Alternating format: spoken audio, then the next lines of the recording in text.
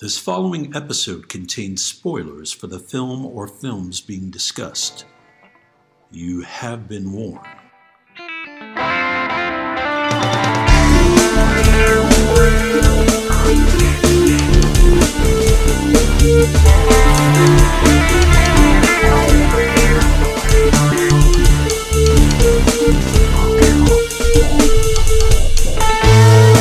We all remember the big moments in the movies we see. The big set pieces, the famous dialogue, the twists, the naked times. But film is an entity made up of hundreds of little moments that either make them special or relegate them to obscurity.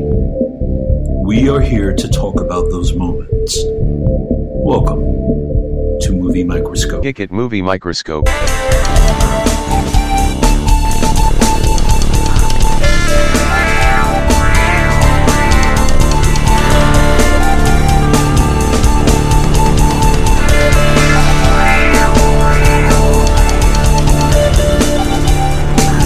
Today's episode is The Devil's Advocate. Ladies and gentlemen, welcome to the latest Movie Microscope. My name is Nick Nunziata, and I'm your gracious host. Alongside me, the coated in blue, Justin Waddell. What's up, Justin? Nothing much. How was your weekend? How was your birthday, man? It was fine. Did you have a good one? I had my little gathering of people smoking cigars and having some cocktails, and Mm-hmm. One of my buddies took care of all the food, so that was nice. It was good. It's your first COVID birthday. Not my last, probably. So Although I was telling everybody, thanks for celebrating my last birthday. So I was going around telling everybody that.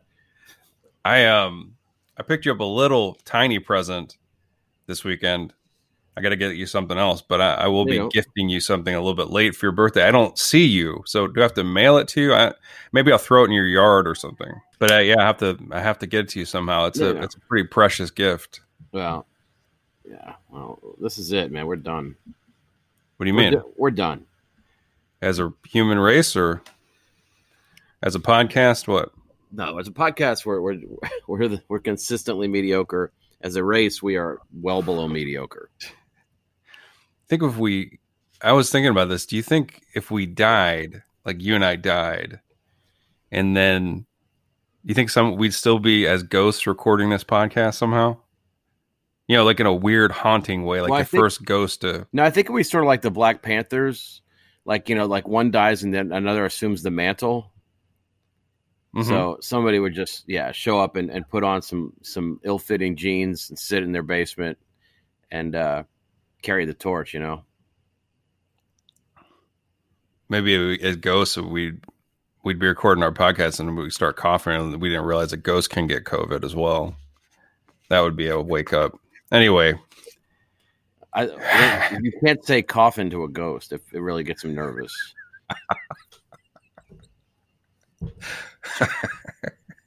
My favorite thing is your image has been frozen for over a minute. Is it a horrifying thing to see? Well, it's not good. Yeah. So you're not telling me much. Did you get any good presents? You don't want to talk about it? I didn't get much of anything. I got, people brought me some booze, which was very nice. Mm-hmm. And, there's a couple of things here and there. I'm an old sort. Nobody gives a fuck. Did they congratulate you on the success of the show? They didn't. They did. They're one of our great listeners and friends who loves the show and listens to it every Monday morning. Is excited to hear what we have coming up, and he actually played drums on a song I'll be debuting at the end of this episode. Oh yeah, he's a drummer. Oh, he's an everythinger. So good old Robert, he's a sweetie. He's a multi-instrumentalist. No, he's a nulty. He's a nulty instrumentalist. What is he? What's his main instrument that he likes to sling around? Drums, and also his own engorged member. Yeah, those two things. That's good. That fire behind me is starting to haul ass. I'm a little worried. Yeah, you're sitting outside. I'm always sitting down in my basement doing this, but you're outside. Yeah, I'm outside in nature's ass. So, I mean, guys, you guys have been tearing it up for us, and I really appreciate it. I'm humbled. I'm humbled. You should be. You should be humbled. What's the step? What's the step right below humbled? Embarrassed. Yeah. So, guys, it's Movie Microscope. It's a show where we zoom in case you aren't familiar. We watch film through completely scrimshaw eyes, and we, we really strain hard and to the point of near break, and then we kind of pivot and jete, and we skim on down through the movie, and we find those little moments, the ones which make or break, and it is those that we glean to and cling to with dear affection. So if we were talking about the best of times, we wouldn't be talking about the scene where Kurt Russell completely blows Robin Williams. We'd be talking about the little moments. The best of times. How can that movie be as bad as it is? Were you excited when it was coming? Did you see it in the theater? I didn't. I didn't, but I remember it being an early VHS rental because how can it go wrong with those two in it, right? Mm-hmm. Plus, who was the actress in it? I know Kurt Russell and I think that Roger Spottiswoode did the movie. I don't know anything else though. Roger Spottiswoode. What else did he do? Turner and Hooch, man. Did he do Funny Farm? Did he? No, he was a location scout for Lord of the Rings, though.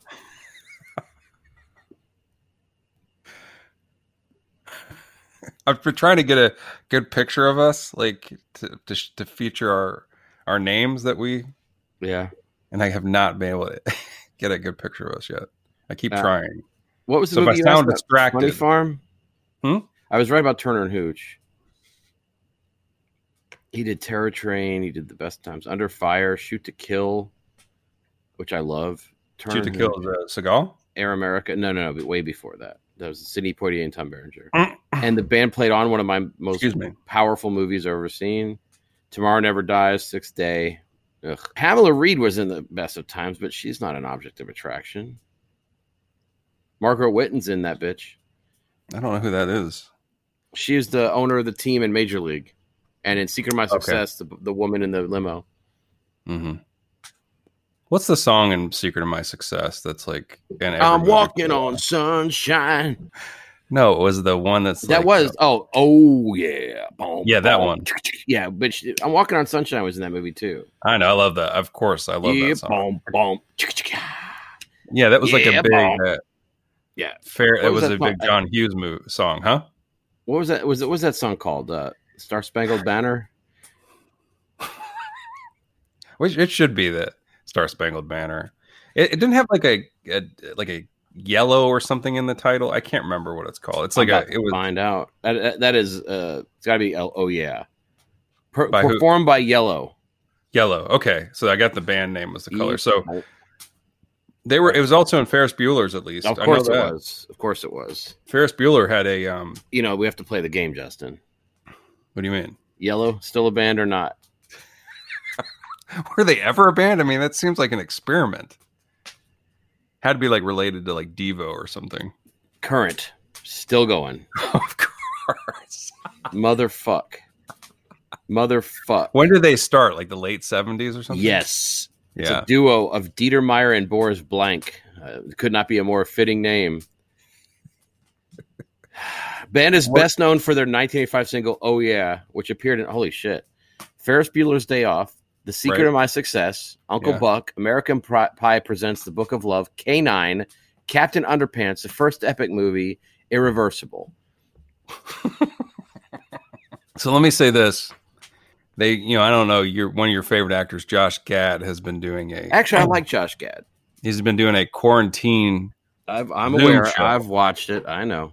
And he's reuniting casts of movies that you love. So one of those movies is Ferris Bueller's Day Off. He got Alan Ruck back. He got Matthew Broderick, Jennifer Grey, Mia Sara in here. But he did not get one Jeffrey Jones. Who is in this film? He is in this film. What is this film, Nick? Okay, well, this film, but first, can I say, how's Chevy Chase looking? I didn't watch it. Because at the end of that John Hughes thing, they do this montage from all the John Hughes films of people doing lines. So you got like Judd Nelson and all these fucks, and then Chevy Chase is on there, and it's tough. It's a tough watch. Yeah. So the movie we're doing today is called Devil's Advocate. Finally, let's welcome Taylor Hackford into the movie microscope. The husband, the bae of who? Helen Mirren. That's right. He has been crisping that fucking attic for a long time.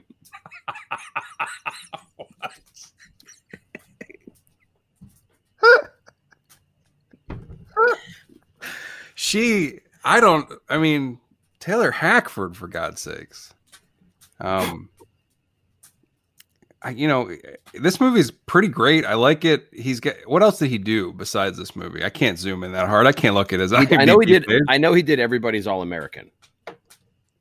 I know that for a fact because I remember the poster that I, for some reason, had in my room. Okay. Because I'm a fucking idiot. Taylor Hackford. He actually has had a rather sizable career. Mm-hmm. I am blown away. That guy has just been slamming it home for so long to her, though. Let's see. Actually, only since the late 90s. So that's his third wife. Oh, so they got married a little bit later in life still. Yeah, he did Officer and Gentleman, which is his biggest. He did Ray. A movie you bring up all the time. You do. I do. He recently did The Comedian. He did Parker, Love Ranch, Proof of Life, which we'll be doing on here. He did Proof of Life? White Nights, which we'll be doing on here. And Blood In, Blood Out, which I can't believe we haven't already done on here. What's Blood In, Blood Out? Oh, you don't. Oh, it's a Bush song. Blood in, blood out. Yeah. No, it's great. It's a gang story. That fire is hauling its ass, man. I know. Are you worried about it? So Nick's got a crackling fire behind him, and he keeps turning around to either bask in its magnificence or get worried. Are you worried? No, I should be sitting over there. Should take this whole rig over there. Fucking Devil's Advocate. So this is a movie that was a hit, surprisingly so. Huge hit. And a film that I have not seen since that Snapper DVD that came out right after the theatrical release. You remember that DVD? No. Now, do you have the original? That's the thing about this movie, that it has a little bit of a post-traumatic DVD release type thing happened to it, where a piece of art that was a kind of a significant part of that film, they had to paint over in the DVD release of the movie because they ripped off a sculpt, like a guy's sculpture, basically. I think that's kind of a strange thing that we'll have to talk about that a little bit. But do you have do you have the DVD that has that unedited version, the uncensored version? No. I like because there were some DVDs made, my friend. I know, but I like that you think, after purging 6,000 DVDs, that I would have hung on to that one. I'm just saying that says a lot about what you think about me as a person. You and I could go on some. We could just quit our jobs and then hunt down uncensored Devil's Advocate DVDs for the rest of our lives. Yeah, I bet those trade pretty high. Don't you think? Sounds like an Alexander Payne movie waiting to happen. Two guys past their prime going to Vision Quest to fucking find the rare Devil's Advocate DVD. It could turn into something pretty exciting. Yeah. I think. Movie could be called "It's Cheaper to Kidnap Pacino." I think Pacino's. I think he's recently 80. Is that correct? Jesus Christ! Let's hope not. And he was dating a younger woman. It's impossible not to. And he who went to the press recently and ripped him for being old. Basically, I think that's what happened. It's like, I'm dating some old guy. He's acting old around me. Newsflash. Al Pacino. I got good news. Al Pacino is not 80. He's 80. Holy shit. She's like, I wanted to go out for steak, and he wanted me to feed him tapioca. That kind of stuff. She was slinging that kind of. She said, I misheard him. I said, I thought he said, I want to tap you later. And instead he was just begging for some tapioca. And he then had some soup and went to sleep. He is great. And in this, what I think one thing how you sum up his performance in this, underplayed. What's funny is this film serves as a timestamp in his career because it's between the youthful, exuberant Michael Corleone and the Richard Lewis lookalike we have now. It's like one of the last hurrahs of Pacino looking like Pacino. He's having fun in this movie too, and apparently if you read the IMDb trivia like I did, he turned this movie down quite a few times before signing aboard. And Taylor Hackford's the one we almost had Kevin Spacey. Yeah, some other people too. Yeah. Who else? Do you remember? Richard Gere. Yeah. I want to play a little line of Pacino dialogue. It's very short, but okay. I find it delightful. God's special creature. He's referring to Jeffrey Jones at that. Yeah. He keeps calling him God's special creature, which how fitting. I wish he had a recording of when he says, "I'm a fan of man." There is. I see you say he's not understated in this movie, but he kind of, it's a slow build. He's playing the devil. You can't. How can you underplay it? He has to be full on. He's great. It's a slow build. Not really. Yeah, it is. I mean, at the end, he's absolutely nuts, but he starts off pretty. I love him in the first half of this movie because there's something he does in this movie that I didn't realize is my favorite thing. What? His little laughs. Oh, yeah. And I read that he tried to do 3 laughs when he could so that it would be dividable into 666. But the bottom line is his little laughs it's him doing his best Anthony Hopkins ham impersonation because Hopkins is great at that. But I actually watched this movie last night and then I watched it again today when I was taking notes and I had the subtitles on so I could see the ha-has and they're everywhere. Made me so happy. So so let's lay the groundwork here. We got all of our favorites are in here, and let's welcome some people to the Movie Microscope. Okay. Ladies and gentlemen, I'd like to welcome Heather Matarazzo to the Movie Microscope. Hi, Heather. Chris Bauer. Mm-hmm. Connie Nielsen's a veteran. Welcome back, Connie. Welcome back, Laura Harrington. Yes, right, from Maximum Overdrive. Yeah. I mean, we could welcome Mr. Jeffrey Jones in. Mm-hmm. Embrace him. Yeah. Craig Tiza, long time love. We got him back in the mix. We finally got my boy Vigo Reginas in here. I love him to death. Finally got him. I want to welcome Monica Keener to the Movie Microscope. Deborah Monk in this, Nick. And you're not talking. You haven't mentioned Tamara Tooney yet. I love her. Mm-hmm. I love her, and I love her. And then, of course, the top build. You got Charlize, and you got Keanu. Now let's see. Have they been in our show yet? And Pacino, we talked about. We haven't done a Keanu movie, I don't think, and I don't think have we done a Charlize? Have we done The Astronaut's Wife twice yet? Which number? No, I don't think we have. Have we done Pacino? I don't think we have. Let's welcome Al Pacino to the. Well, we started with the best. I mean, we started with the movie that all 3 of these are most known for. Now, Keanu I think he took this movie to work with Pacino. He was thrilled. Yeah. He was so excited. What year did this come out? 1997, Nick. What were you doing? I was doing Chud, just starting Chud up. Were you? That's how old it is, huh? I was working for the CDC, and I was working for MCI or CDC and one other. Oh, yeah, CDC and MCI at the same time, and I was starting Chud. Could have warned us.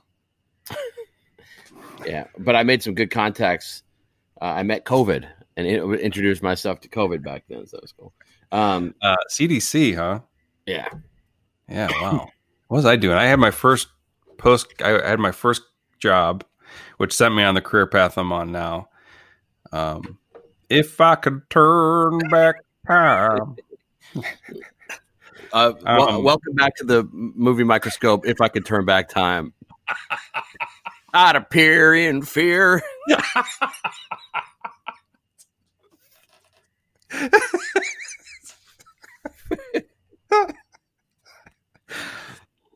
So who's your? Let's just get things off right, just like some film scholars would. Who's your favorite in this? That's a tough pick. Who's your fave? Like actual performances? Mm-hmm. Oops. I'm hurting. Viggo Mortensen is in it for a minute. Who is he in? I don't remember. He's the guy. He always plays a baddie in movies. I love him. He was in Cliffhanger. He's the guy who is the agent who confronts Keanu late in the movie and then is visited by a car. Okay. Do you know who else is in this movie that we can welcome back? We forgot to say. Who? Kim Chan in this. Uncle Benny from The Corruptor is in this movie for a scene. Yeah, he speaks to Mr. Pacino in a street corner. He does. It tells him where the checker playing chicken is or something like that. Something like that. Yeah. Playing chicken. Yeah. He has one scene with him. Yeah, but he's in this. Yeah, he was. I think he died. I don't know how. He passed away, but I think he had a late in life kind of. He was getting hired a lot. Yeah, that guy. He's making up for lost time. Let's welcome another first to the movie microscope, Mr. Paul Benedict. Paul Benedict. I think he's from the Jeffersons. Yes. The neighbor from the Jeffersons. One of the most unique faces and styles. I love that guy. That guy was one of a kind. He unbilled in this, by the way. Well, yeah, he didn't want to detract from the star power. But he also passed away soon after this film, like a year after it came out. That guy was good. Like he died in 2008 or something like that. Yeah. Oh, really? Maybe I'm wrong then. I'd like to think he lived longer than you do. Maybe it was 2000. But I know he left Earth like in a relative speaking then to like all of time. He died pretty quickly after this one came out. I mean, he in comparison, he left Earth with the quickness. Yeah. Let's look up Paul Benedict. Are you sure? 2008. Daddy called it on the nipple. How do you know it? How do you know exactly? I mean, it was a stab, but I didn't realize it was the ultimate stab. Nice. Wow. But he didn't appear in much after this film, I don't think, did he? He appeared in a funeral procession. Let's see. He was in A Mighty Wind. He was in Seinfeld. He did he was in a few Christopher Guest movies. Never mind. God, I love that dude. That guy was zoom in. Yeah. Mind if I zoom in? A tall man, but not the tall man. Could have been, because he could have had a post-death career if that were the case. Right.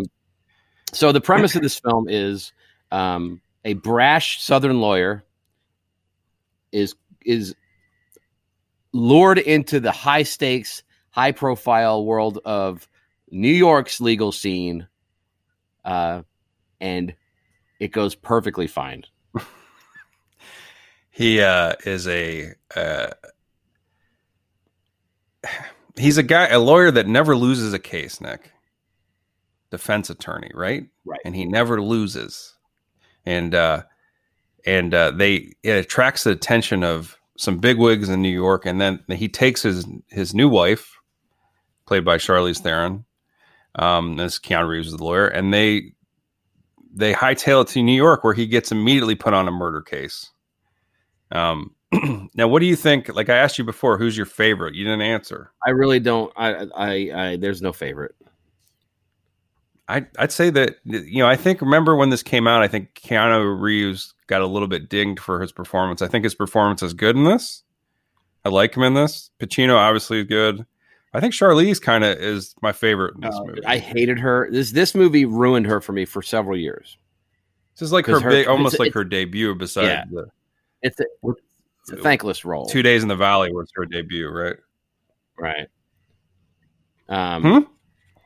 It's not thankless. I don't think her character. Well, I mean, other than the twist at the end, what they do to her for the second half of this movie, it's weird. I mean, I almost wish that they sold this movie as The Firm kind of thing, where it's a guy getting corrupted by the system rather than knowing what it is necessarily. What, like, obviously there was no secret about Pacino playing the devil in this. Mm-hmm. It's in the title. Yeah. Well, not only that. I mean, Devil's Advocate could have been a play on the courtroom thing or whatever. But Charlize is in a horror movie. Keanu is in a legal movie, and Pacino's in a grandstanding movie. And the thing is, her movie is harrowing and sad and neurotic and paranoia laden, and it doesn't match because whenever the other scenes are happening, like you're engaged in this storyline, and they torment her. Her character only exists in the film to get tormented, and so when you're watching it, it's the hardest stuff to watch. It's the least fun stuff to watch for sure, and of course. She's got you always talk about how women have thankless roles in movies. I think her role, even though it's a big role, is super thankless because all she is here to do is whine about him not being around. Well, I think she's great in it. I think that she has like she has the toughest role in a way because she has to kind of show like a mental breakdown, which has got to be tough. And she does a great job. She's also naked quite a bit in this film, which, I read that she was up for Showgirls and had turned it down. And right. But she's like, I gotta get my kid off for the Devil's Advocate. Yeah, and she wore some disgusting hair in the early part of this film too, and that was another thing. Some curly locks, yeah. But she's like I said, I think this for someone that was so young when they did this, 21, I believe. I think she was really young. I think she really holds her own. I think she's great in this. And you're right. I mean, her side of the story is.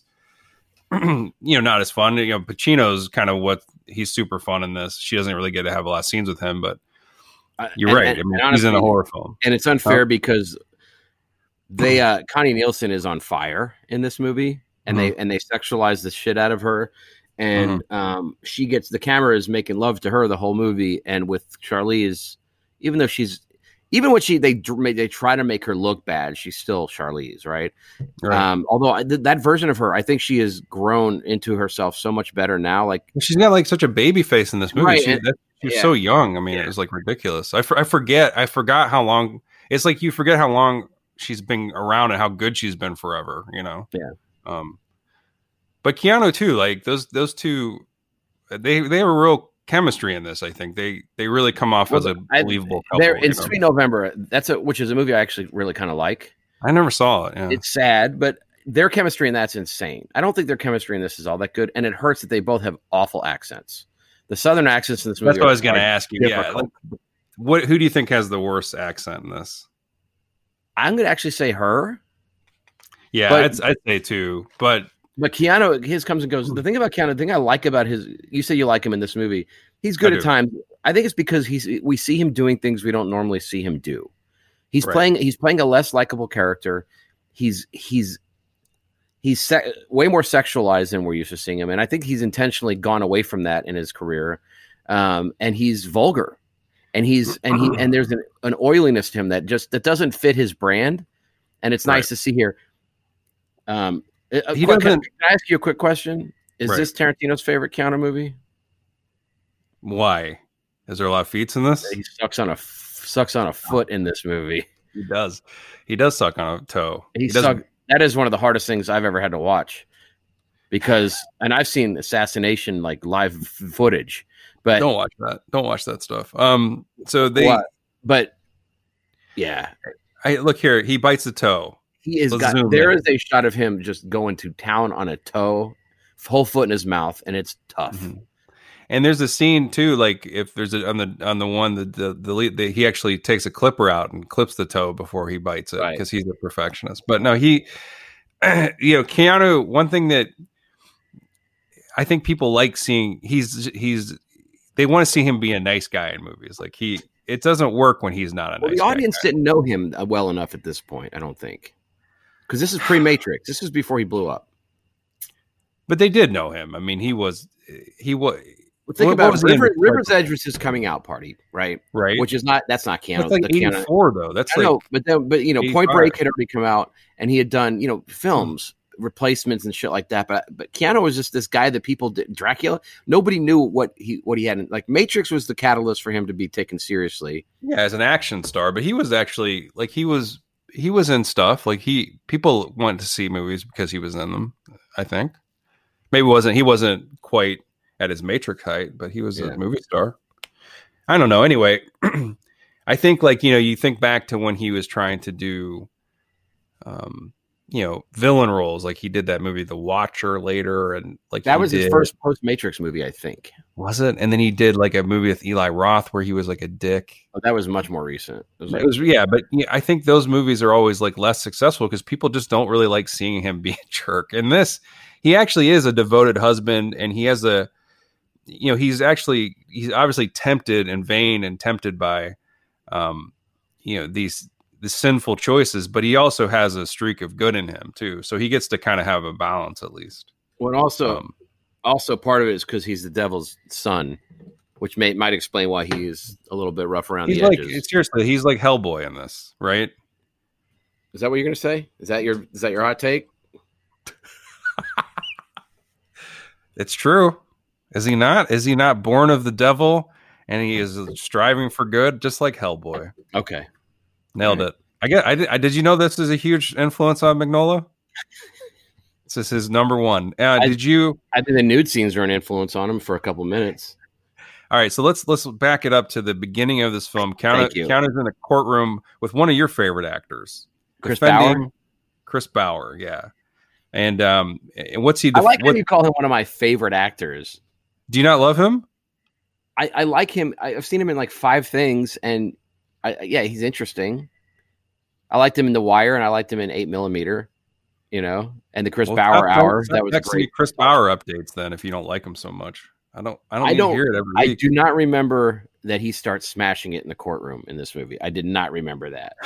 So let's talk. So Keanu is defending this guy. There's a Heather Matarazzo, who you guys might remember from Welcome to the Dollhouse. She played Dawn Wiener in that. And then she was in Hostel 2 or something after that? She was in Hostel 2. She gets a brutal death in that. But she's a good actress, still working, a child actress. And she's in this on the stand. And Keanu Reeves is questioning her because she has complained that her teacher has sexually abused her teacher being Chris Bauer. Can I tell you whose performance I think she copped from when she did that scene? I got a very distinct. I think her acting teacher said, I need you to channel 2 entities in this courtroom sequence, Heather. Mm-hmm. She's like, well, I'm an open canvas. You just put, I'm the putty you mold. And they go, all right, here's what we want from you. We want you to watch Wallace Shawn and the Princess Bride. And we want you to watch when little Danny Torrance is convulsing in The Shining. She's like, mission accomplished. And she nailed it. Sailed that shit out of the park. She's got a fun name to say if I could zoom in. Yeah. Heather Matarazzo. How do you say it? Heather Matarazzo. Right? Yeah. And I actually, for a name you show, could say with relish, Yeah. I actually did some research on this to find out. Mm-hmm. I went to the genealogy and found out what Matarazzo means in English. What? Barely cast. It means barely cast. She turned down later on Showgirls. She turned down the McLaughlin Todd Solondz, like Todd, is his name Todd Solondz, the guy who did Welcome to the Dollhouse, did a follow-up. Happiness? Happiness was the follow-up, wasn't it? He did a follow-up where Dawn Wiener was supposed to, he wanted to cast Heather Matarazzo, and she didn't want to come back and work with him. I don't know why. Have you seen him? Have you seen his movies? So, I think they cast the director. I think the person that played her was the director of Little Women and Lady Bird. What's her name? Oh, yeah, Greta Gerwig. I think she's the one that plays Dawn Wiener later. It doesn't matter, Nick. What happens is Keanu realizes as he's taking notes and listening to her testimony that the person that he's defending, Chris Bauer, is actually masturbating to her testimony. And he gives it the old, holy shit, side eye. I can't believe this is happening. This guy has put his hand in his pants during this, and I got to defend him. It happens, So he excuses himself to kind of collect himself in the bathroom. Yeah. I love that. I actually like that scene quite a bit because the interaction with the reporter and his little impersonation of that guy's little scoff or whatever at the end.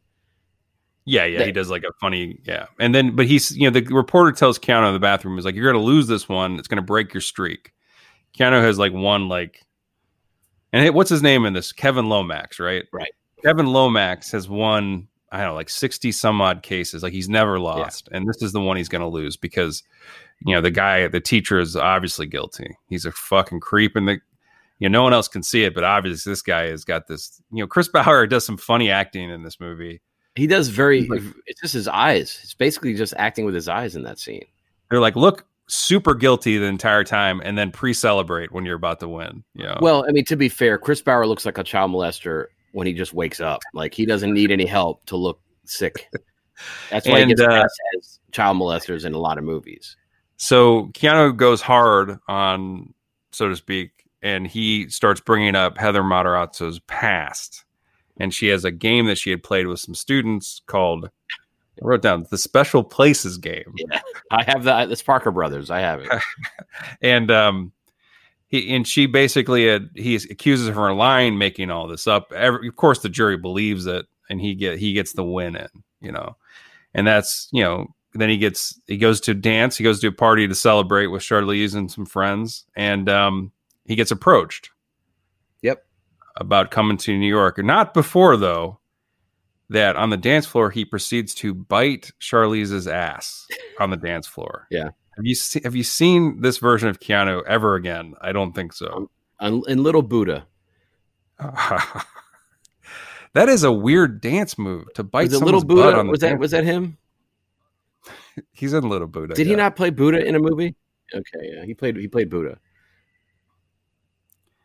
But what do you think of that? Have you ever entertained such a move on the dance floor? Not with a woman. What is your dance move? What's your go-to? I don't. I never danced? And I never did, never will. Always felt break very... dance? You break dance. You did some break dancing. Oh yeah. Mm-hmm. Totally. Yeah, that's how I finished my break dance. I would bite my own ass and then cartwheel off the cardboard. No. Anyway, that's a shocking scene. That's a weird scene, I almost wish there was a law prohibiting white people from dancing, to be honest. Yeah. Well, I mean, that's the thing, though. These guys are a scorching couple. I got to say, Keanu and Charlize, they look good out there. They look good together. And obviously they're in love. They're having fun. They're celebrating his win. They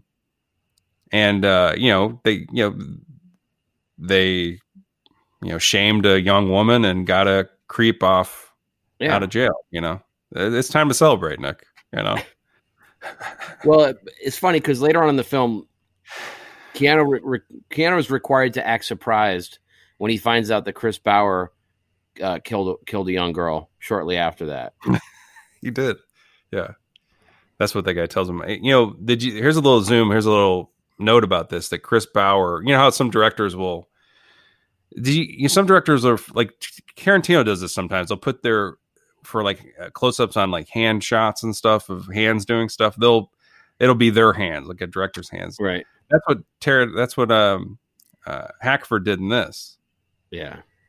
Taylor Hackford, that's his hand down his pants. That was him, Tarantino.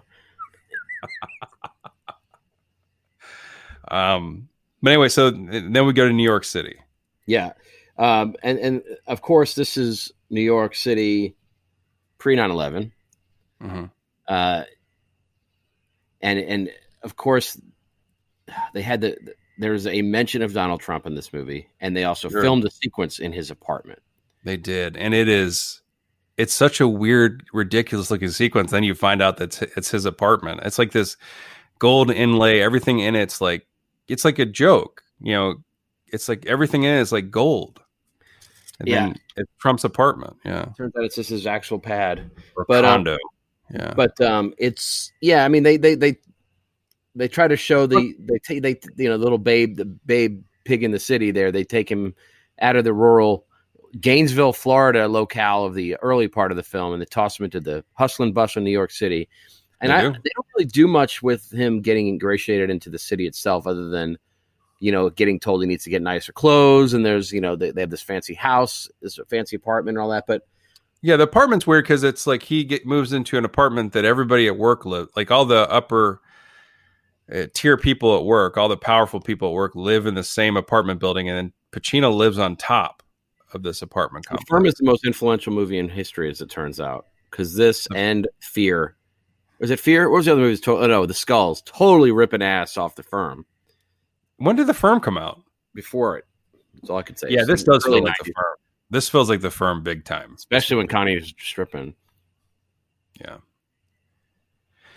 What I was going to say is it's funny that they put Craig T. Nelson, his character, this is his condo, and Craig T. Nelson's this despicable, evil murderer. Actually, he might be my favorite in the movie. Craig T? Yeah.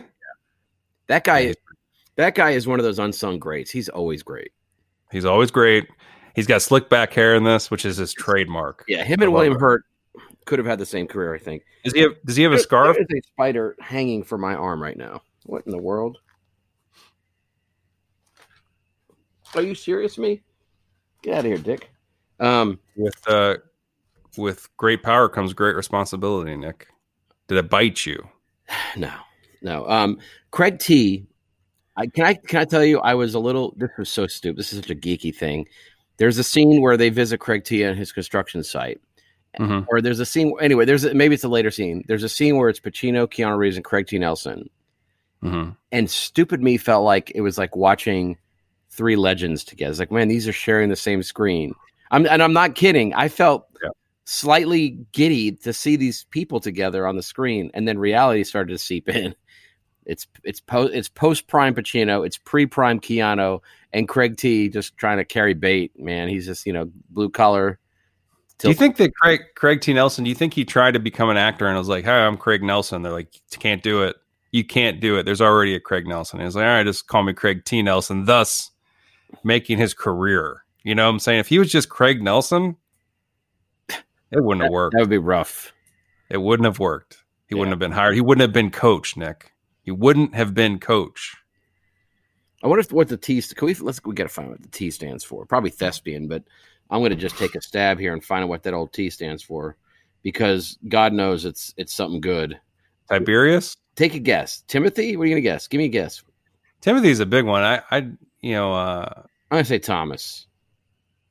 Thomas is a good one. How about Tennessee? Tennessee. I'm going to put my money in Tennessee. Huh? I'm going to say totally. It's Theodore.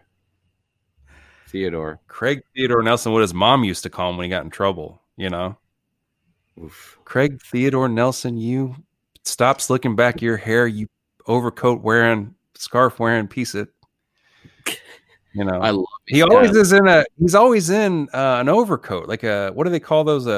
He's always wearing the not a peak. Is it a pea coat? Like a raincoat? Like a businessman like raincoat, and he's just Craig T. For God's sake. And the funny thing is his brand, other than the Poltergeist movies, which I guess even in there he's a little oily. But threw up a worm in Poltergeist. It threw up a preacher. A preacher in its larval stage is a worm, so that's what happened. He threw up a preacher in that movie. He did throw up a preacher. Yeah. A preacher without legs, right? Wasn't it deformed? Yeah, it grew. I think he grew those legs back, but that scene blew my mind. Yeah, it's gross. I think I was able to take off from school when that came out or something. I remember seeing a matinee of that movie in the theater. Maybe it was summertime, but I can't. That may have been one of the first sequels I was more excited about than Star Wars. I saw it in the theater too. I think I saw it opening weekend, and it blew me. I thought it was so scary. I thought it was so great. And it sort of is good. It's just good because that guy is such a freak in it. The dude, the preacher guy. And it's good because you fell in love with that family. Mm-hmm. And there was something about the marriage of music and the era in that family. It just made them so likable. And I don't think a lot of people got slaughtered on that movie, which was nice. Like I know that the guy that played the Reverend died right after filming. But not in the movie. No. But I'm saying like there wasn't as much off-screen intrigue because I know 1 and 3 both had awful Oh yeah. So yeah, it's a cursed franchise, they say. But what was the name of the Mary Beth? What was her Jo Beth Williams? Jo Beth Williams, yeah, rock solid. Very good in those movies as well. They were all great. Even little. What's his name? Not Barrett Oliver. What was that kid's name? Oliver, a little jackass kid. Oliver Robbins. I think his name was Oliver Robbins. Getting eaten by a tree in the first one. That kid getting strangled onto the bed by a clown. Yeah, that poor kid. He's still kicking around. That guy. I'm sure he. First of all, curse. If I remember his real name, I'm very proud of myself because that is a fucked name. I will say this, and I think this is something that people will agree with. As much as he lived, Charlize, and it is Oliver Robbins. You nailed it. As much as Charlize and Keanu are scorching in The Devil's Advocate, a scorching couple, Jo Beth Williams and Craig T. Nelson in the Poltergeist franchise, they are hot, my friend. Yeah. They are. She was kind of sexy in those movies. Very hot. Okay. Oh, no, I'm saying as that couple, they're just, you could tell they got chemistry, my man. Right.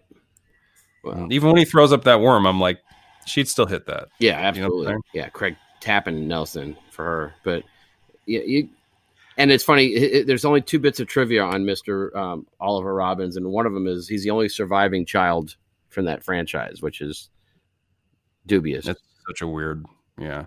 So, okay, so, you know, when Pacino first meets Keanu, he takes him out onto the roof of this building, and it's got one of those, what do they call those? Like a infinity pool? Infinity pools up there. That's the first time I think I'd ever seen those in this movie. What do you think of the infinity pools? Have you ever been around one? Have you been in one before? I was in one, and I had to leave because Thanos was in there. Was he? Yeah. And they do a funny thing where they keep, like, Keanu's kind of trying to play it cool, but he's a little worried up there, and Pacino's like kind of a little bit stumbling around, like on purpose, like he's like making it.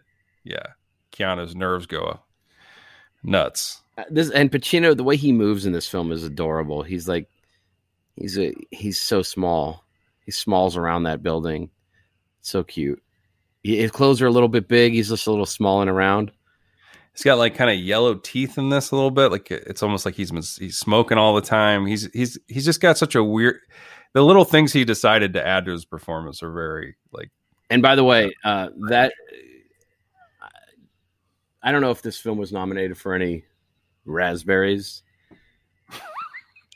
but I have never, ever seen somebody smoke worse than Keanu Reeves on screen. What do you mean? He smokes. He smokes bad. He's a bad on-screen smoker. He looked bad. What about when he did in Constantine? Did he get better? Fantastic. He went to learned his lesson. We missed one, Nick. We missed one. Delroy Lindo in this. Oh, it's this is not his first foray into the microscope, is it? Can't be. It might be. It might be, but I have watched like 4 Delroy Lindo films in the past few months, so I got my fix. Did you see Spike Lee's new one? Not yet. I heard he's the best thing about it, but I haven't watched it yet. I gotta say one thing about Delroy Lindo: never bad. The guy's always great in like everything. Even when he's in something bad, he's always worth watching. And I thought he kind of was gone.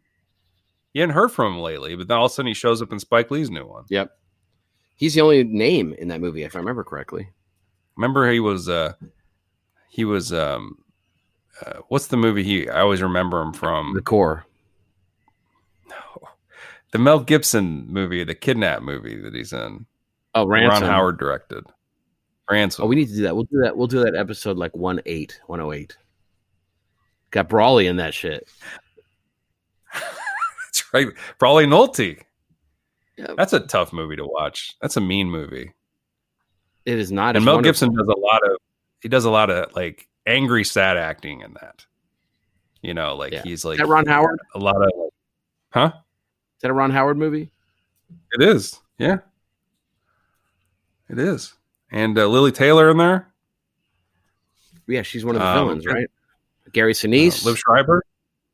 Liv Schreiber's in it. Liv Schreiber's in it, yeah. And there's a couple, like another bad guy. It's got a big cast. Anyway, it doesn't matter. All right, so you talked about Delroy. Speaking of great accents in this movie. Oops. I know.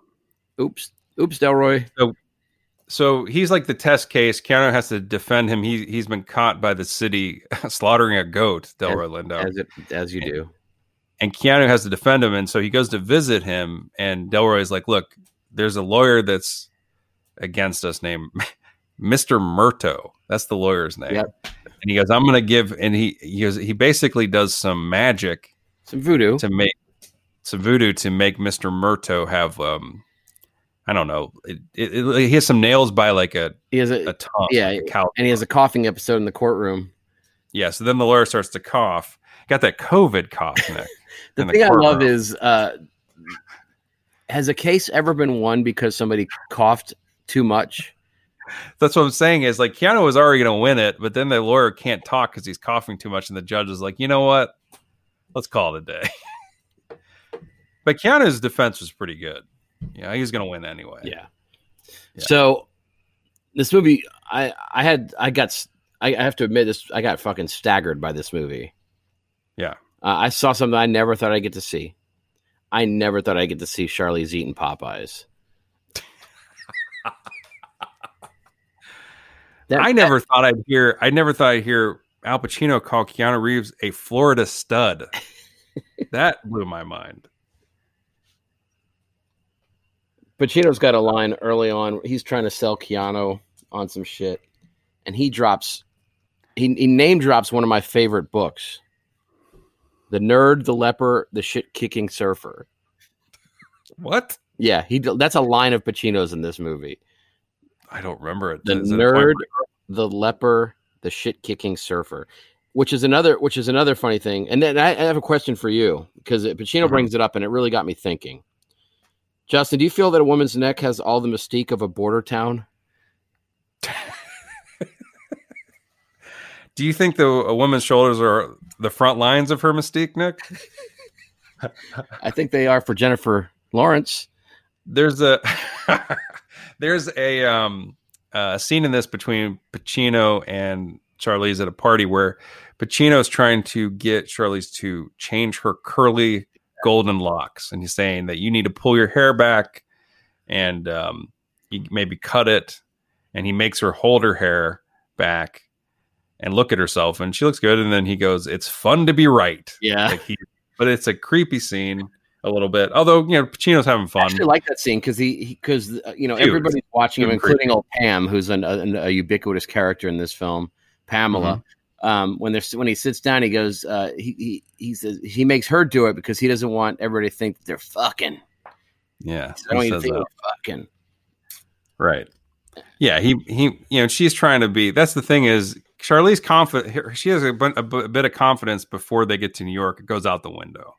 Like she immediately meets some women that are also wives of lawyers at this firm, at Satan's firm, and they befriend her, but they also torture her. So, one of the things that Charlize is doing is she's kind of remaking this apartment that they moved into. Like, she's supposed to be painting it, and she can't decide on what paint to color it. And so she has a friend there trying to help her, and the woman paint shames her. Yeah. There's a whole sequence where Charlize is trying to like put different colors of green on the wall, and the woman just keeps going, ugh. And so she goes through about 5 and then settles on yellow. I tell you what, those are some beautiful shades of green. You think so? Yeah. And there's this whole weird montage where the screen is getting painted over while they're going through this. It's almost out of like a romantic comedy or something for a few minutes there. It's very weird. It's the beginning of her torture by like everything around her. And that's one of the thing that sets her off to this path of darkness is she can't decide on what to paint that place, Nick. Yeah. But it's frustrating. But I have to admit, I fell in love with some of them greens. You did? Yeah. I think the film could have turned out differently if she had chosen like that second green. Well, Home Depot uses this as their like, if you go to their paint department, they have this clip on loop. Yeah. And some of those colors, Pacino green. Right. They have a Class A New York style pig fuck green. Do you remember that line? Of course. That's in the courtroom at the beginning? No, it's he's talking to Craig T. Pacino's talking to Craig T. Oh, what's he say? He says that they need to act on it soon because it's going to turn into one of those Class A New York style pig fucks. Okay, which is a legal term. No, I remember the beginning of the courtroom. There's a drawing of the teacher, and then there's some like a pancake eating pig monster. Remember that? Yeah, and then he corrects it. It's hog beast or something like that. Yeah. Yeah. I like that sequence quite a bit. The painting sequence. So one of the through lines in this is that Charlize is trying to get pregnant, and she wants to have a baby. Keanu's a little bit, he's on the fence. As soon as he arrives in New York, his eyes start to wander. He sizes up Connie Nielsen, from who we have had on the show before, from the Ice Harvest. Did we mention that? And Sea Fever. And what? Oh, and Sea Fever. Don't forget the best. And Sea Fever. And first of all, listeners, I want to talk directly to you guys for a second. You want to know how much we love you? You guys were demanding we do Sea Fever, so we each bought it for $15. Weeks later, it's available for $4.99, and they call that at iTunes the microscope effect. When we cover a film, they have to heavily discount it afterwards. She's survived Sea Fever. She sure do. She's the lady in the mist, sort of, in that. And she's the one that has the red hair. And this in Sea Fever was the other, right? Remember? Anyway, so he immediately is looking at Connie Nielsen, who is a very attractive actress.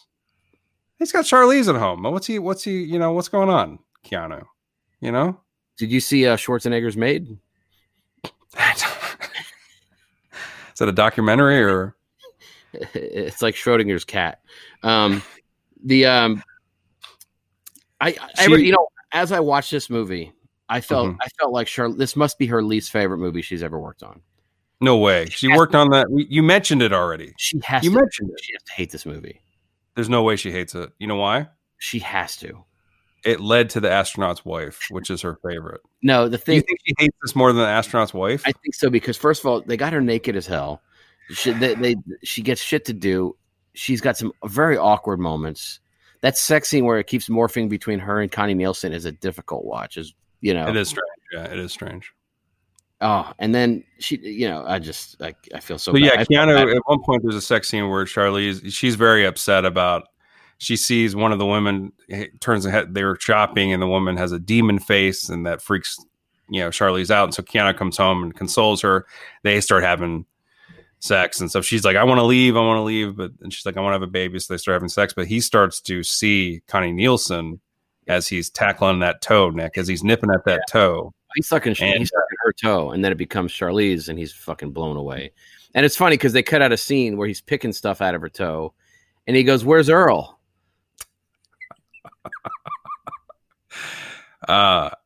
One thing I learned about Keanu Reeves a long time ago, he's a big Evil Dead 2 fan.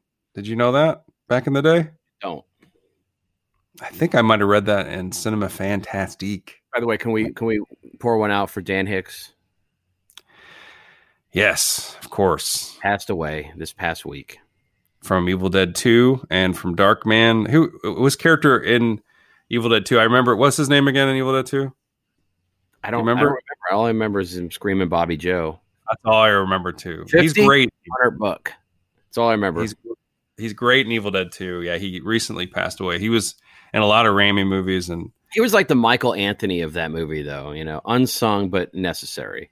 And he had so many great parts in it. You're right. Like, you remember his lines. I love the way he screamed Bobby Joe. And the woman that played Bobby Joe as well, she was great in that. And when he's lugging that box and he's complaining about it, that's another great, yeah. Yeah, I think he dies by, we mentioned this a couple of shows ago, but I think the way he dies in that movie is the skeleton, the spine dagger.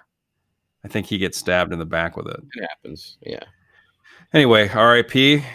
I'm sure we'll cover one of his movies at some point here, on the show. Give him proper microscope recognition. Yep. Yeah, so there's that sex scene, and and Charlize calls him out, and she's like, "Where's your head at? You're not thinking of me, obviously." And it just adds to her kind of mental anguish. Yeah, and like I said, I think Keanu is really good in this. I really like him in it. It's just that the one scene that bothers me with him is that when she does kill herself at the end, she kills herself.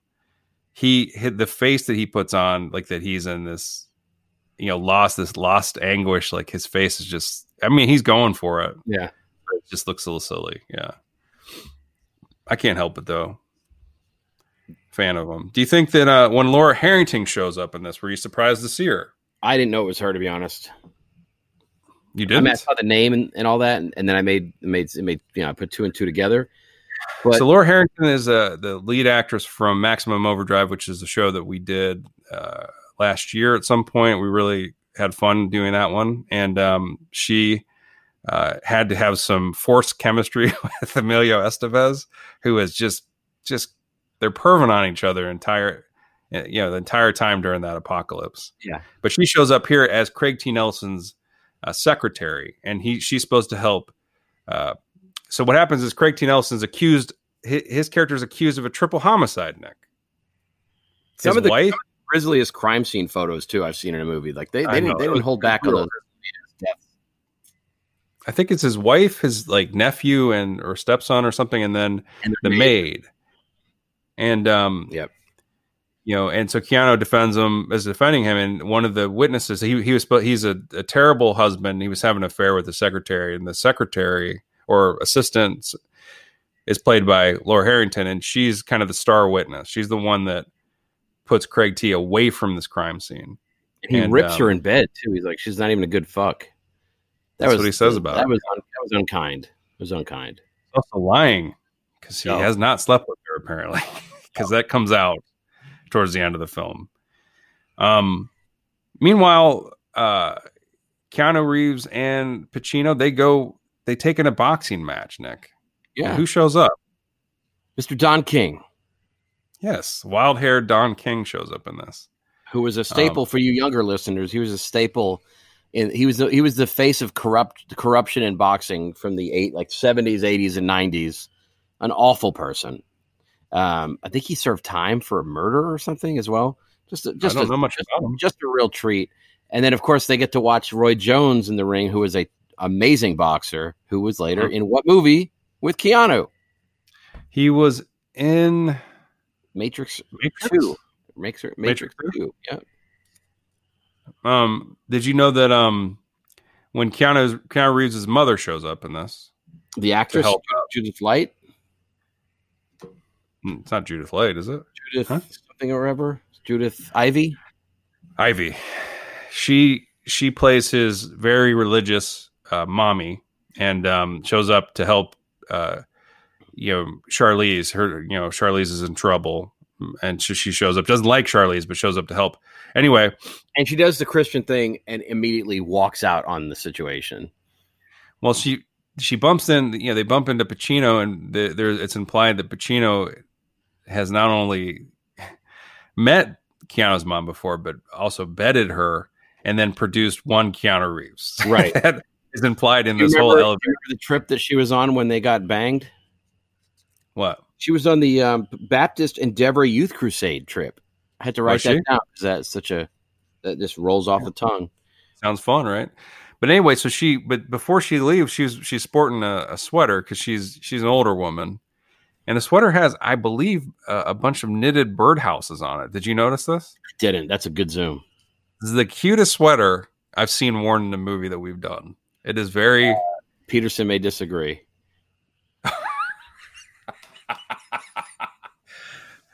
I don't know if I call his outfits cute. What did you think of Pacino flamingo dancing in this? Flamenco? What did I say? Flamenco? Flamenco. I love it. I love him speaking. He's one of the most convincing speaking other languages actors I've ever seen. It sounds authentic when he's speaking other languages. His little dance. I hate that sequence because that lady gets up and starts doing the bullshit with her dress, the bullshit waving a dress around bullshit that they do.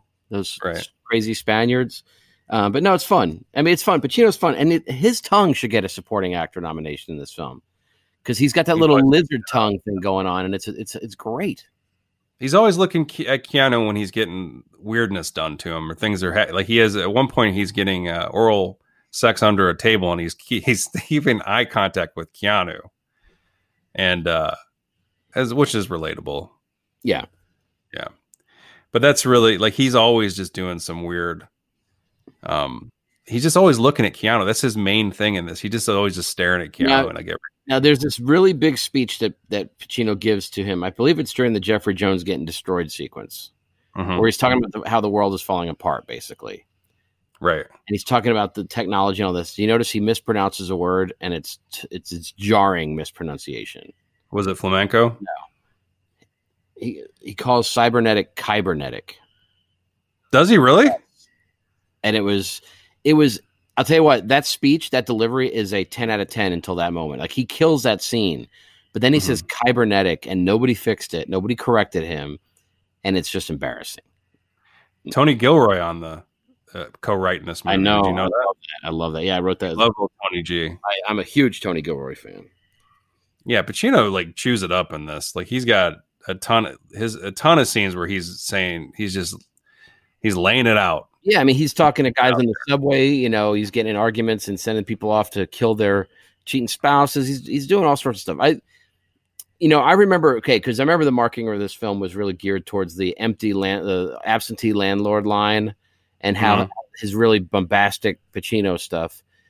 But I love he's fun. He's fun for a lot of this movie, and the way he moves around, in the first half of this movie is just really special. He goes over the top at the end, but he is the devil, as you say.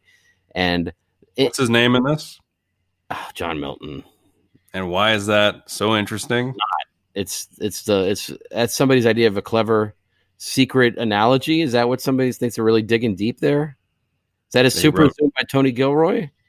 He wrote Paradise Lost. Did you ever read old Paradise Lost? Not only did I read Paradise Lost and Dante's Inferno, I wrote a book based on both of those things. Mm-hmm. So I still did you? Reaper, Reaper is based on both of those two works. Granted, it's better than both of them and more famous, but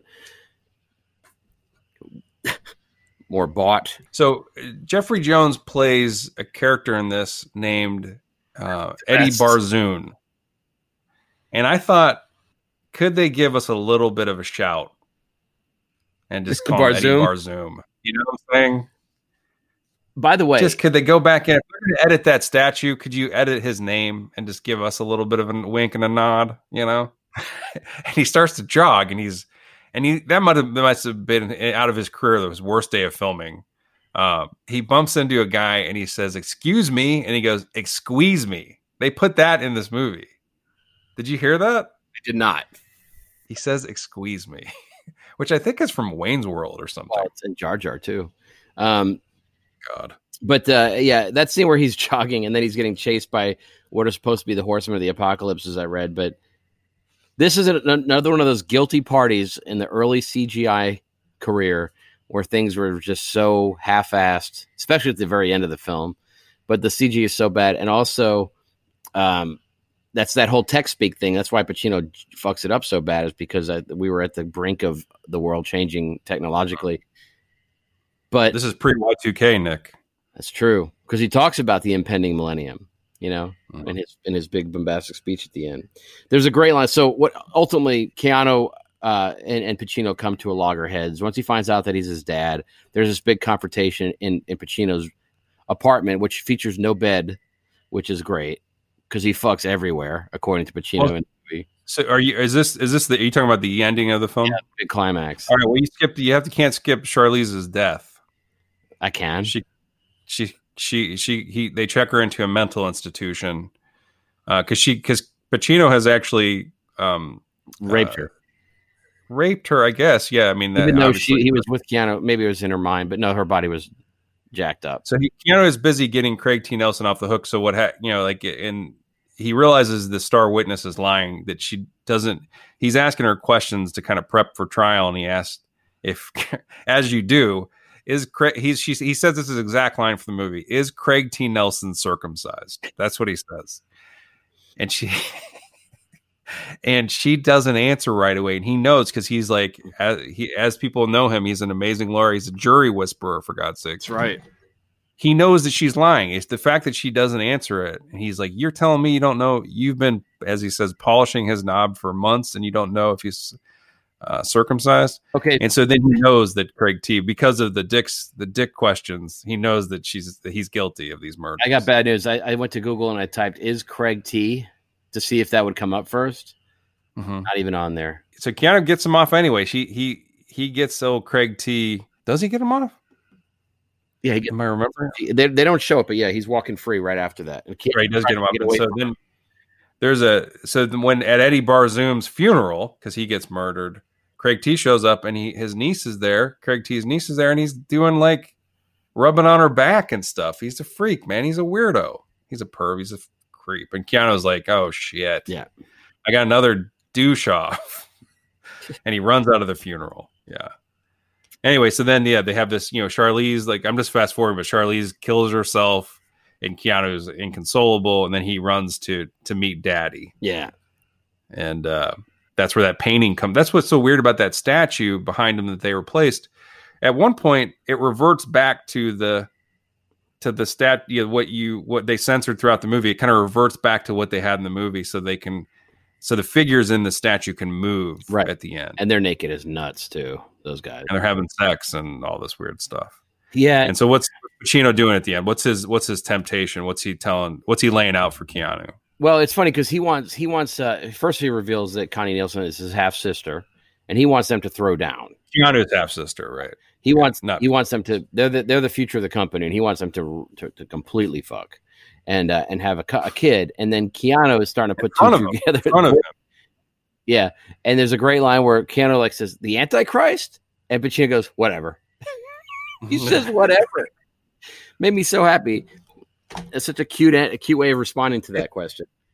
Yeah, he's laying it all out. Connie Nielsen's getting completely naked, striking Christ poses. Pacino is giving his huge speech on Man and talking about how Keanu's is his son. It's basically all this stuff, and Keanu's taking it all in. Like he's following it. And he's not freaking out. He's just kind of going, okay. He's asking a couple questions like a good lawyer would, right? Mm-hmm. He's not convinced. What happens at the what does he do instead of having sex with his half sister? He blows himself away, blows his brains out, smiling, blows his brains out. Great, and he says, kind of murder, self murder. He says free will. He says, I got free will or something. He blows his brains out, which does not go over well with his family. His dad doesn't like it. His half sister doesn't like it. Can you tell that his dad? Does his dad react poorly? His dad starts to conjure fire. He lights up like a Roman candle, and then he turns the beloved Connie Nielsen into a husk. He does. He turns her into like the Crypt Keeper. That's what she looks like at the end. But they're trying to keep whatever the direct. Hackford's like, could you, as you're dying, can we try to get some more shots of your breasts? Hackford's over.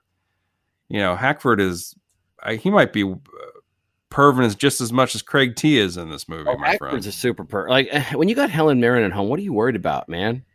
Although I will say, I mean, I get a little weirded out nowadays when I see nudity in a film. Mm-hmm. But I didn't get that weirded out when Tamara Tooney did her little thing. I thought that was very classy and very well done. She's good. I like her in this film. She plays the wife of the kind of the lawyer that originally nets Keanu, like originally entices him to come to New York. But that'd be Lehman Heath. She is very she's very, in a way, she's like just kind of very arch without doing very much. It's a good piece of acting by her, I think.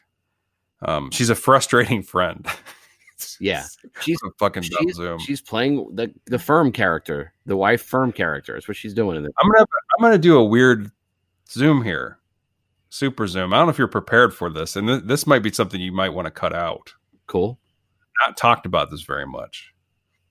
I used to get compared to Keanu Reeves when I was younger. No, it's true. You favored him. And people would come up to me and say, and I could say this now because I don't look like him, and he has aged very gracefully, and I have not. When I was in high school and in college, people would always say, "Do you know who? Did anybody ever tell?" That's what they say. Did anybody ever tell you look like Keanu Reeves? I got that so much. Yeah. And at one point, someone asked me to take their picture with them. when I was in high school, I was in Chicago at a museum, and these young women wanted me to take my picture with them, and I could not figure out why. And it was, I think they thought I was him. I remember in the Chud, when Chud was tapping, people would say you were either Keanu Reeves or Jimmy Kimmel. Those are the two things that people always associate with. And here's the best part. Then Jimmy Kimmel lost weight, and they don't say I look like him anymore either. Yeah. Anyway, that's just a weird thing that, like, kind of a period of my life. You know, Keanu obviously is, people love him. Like, he's like kind of ageless. He's not in those Bill and Ted pictures. And he's shredded and all this stuff. And I couldn't keep up. You know, I couldn't, after about 2 years, I couldn't keep up. Damn it, Nick. Yeah. You know, that's a weird Zoom, but something I don't ever talk about. Do you ever get mistaken for anybody, or did you ever get nobody good? Pacino or anything? Nobody good. Wait, who? What does that mean? Who did they say you look like? I got a Dan Aykroyd once. Yeah, really? I got the guy from Cabin Fever. Who's that? I don't remember. Oh, I don't remember. The lunkhead friend? I don't remember. I hate that movie so much. What's his dumb name? And then Vermithrax, Ryder Strong. You got right. That is a good. I'm not proud.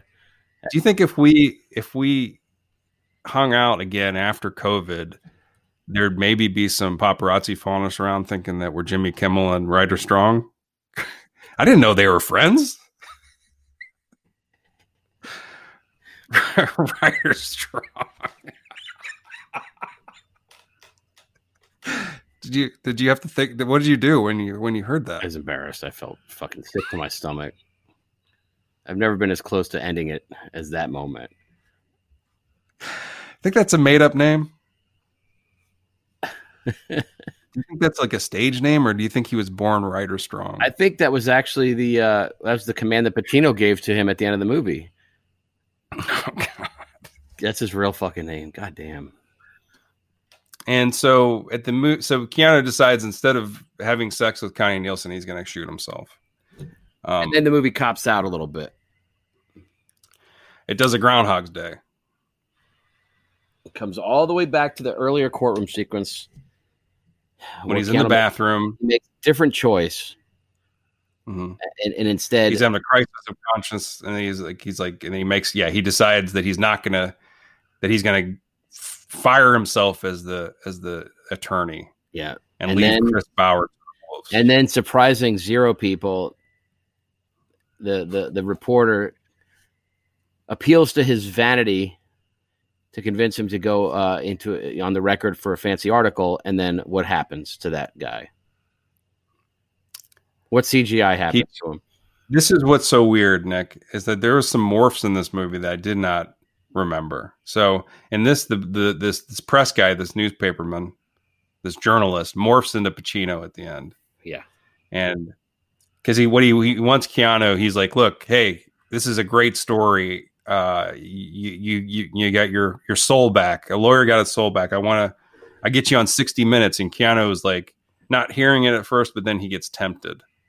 He's like, I'll call you in the morning. And then it's Pacino, and Pacino has his final line of vanity is his favorite sin or whatever. And he addresses the audience, which always goes well. But my favorite morph is not that one, but at the end of the scene when Keanu kills himself, Pacino morphs into Keanu Reeves, Keanu Reeves' angel. Oh. A long-haired Keanu. I don't understand. I think that's supposed to imply that Mr. Pacino used to look like Mr. Keanu when he fell from heaven. Nope. Yeah. Funny thing is, it's such a far-fetched idea, this movie. Like this ultra-wealthy, corrupt New Yorker fucking the country up. It's so outlandish. I mean, like, it's so weird that you would think that somebody who would be like using religion and all that, like, kind of as a weapon. It's kind of weird. Yeah, but I mean, to be fair, Pacino's not that bad in this movie. It's not that bad.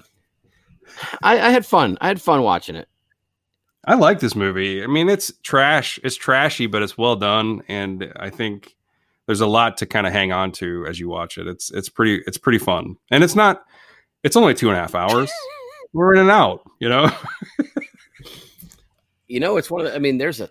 It's got a ton of nudity in it, though. I did not remember the nudity. I did not. I remember Connie Nielsen because that was like the introduction to her. This came before Gladiator. Yeah. Yeah, it's a sexy movie. There's a lot of, and it's not played. It's played for it's kind of pervy in a way too, keeping our theme going. It doesn't hold back. And actually, they don't see. It's also a lot of Keanu they show. They don't show anything, private, but there's some pretty sexy stuff with him in it too. Wait a minute. This isn't our first Pacino. We did The Irishman. That's right. Remember, he's cute in that. He's bopping around.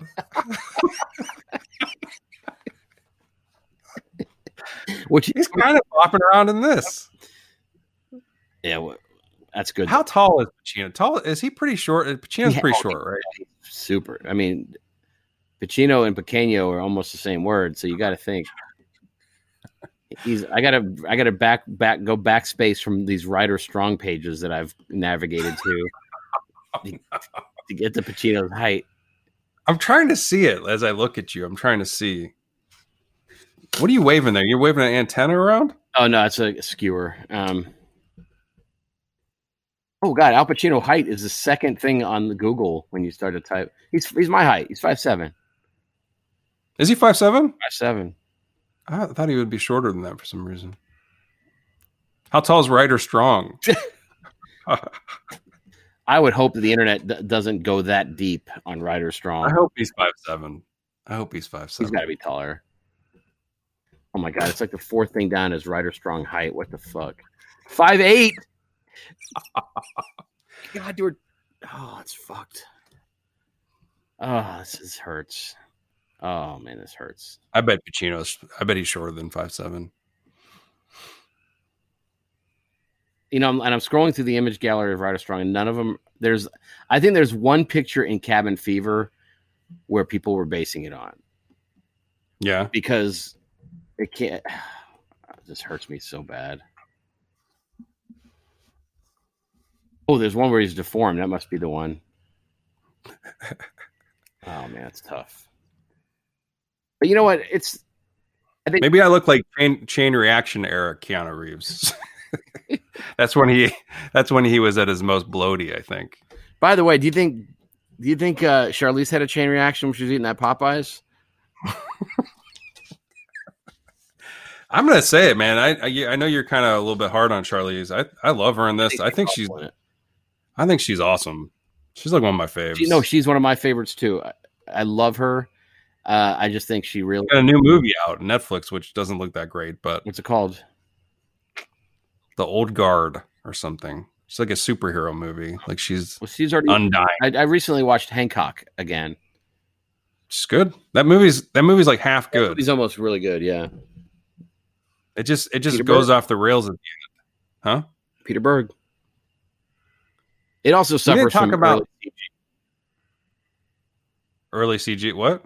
It suffers from early CG as well. Yeah. What didn't we talk about?